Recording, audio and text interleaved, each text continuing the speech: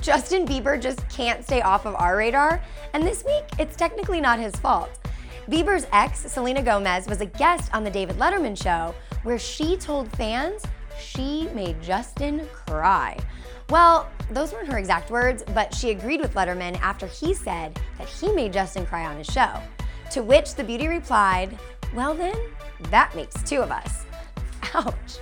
The crowd's reaction, of course, was ohs and ahs after the comment, but Belieber fans, they weren't so excited. They took to Twitter accusing Gomez of breaking Justin's heart, to which Justin responded with some tweet about how he and his fans understand each other, and that's love. What? Either way, it's clear Selena does not feel like she's missing much without Justin around. And, if anything, she's proving why being single is so much better. For more entertainment news, check back here tomorrow on The Buzz.